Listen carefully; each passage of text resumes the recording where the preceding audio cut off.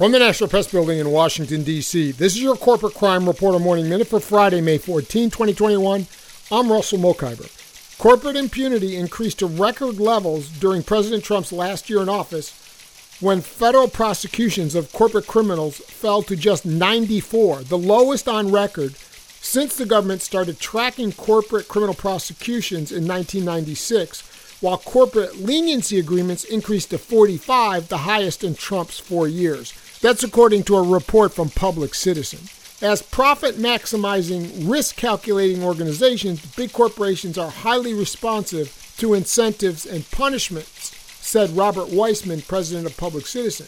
If corporations know they can commit crimes and if caught be required to do little more than promise not to violate the law in the future, it's a virtual certainty they will break the law regularly and routinely. For the Corporate Crime Reporter, I'm Russell Mokhiber.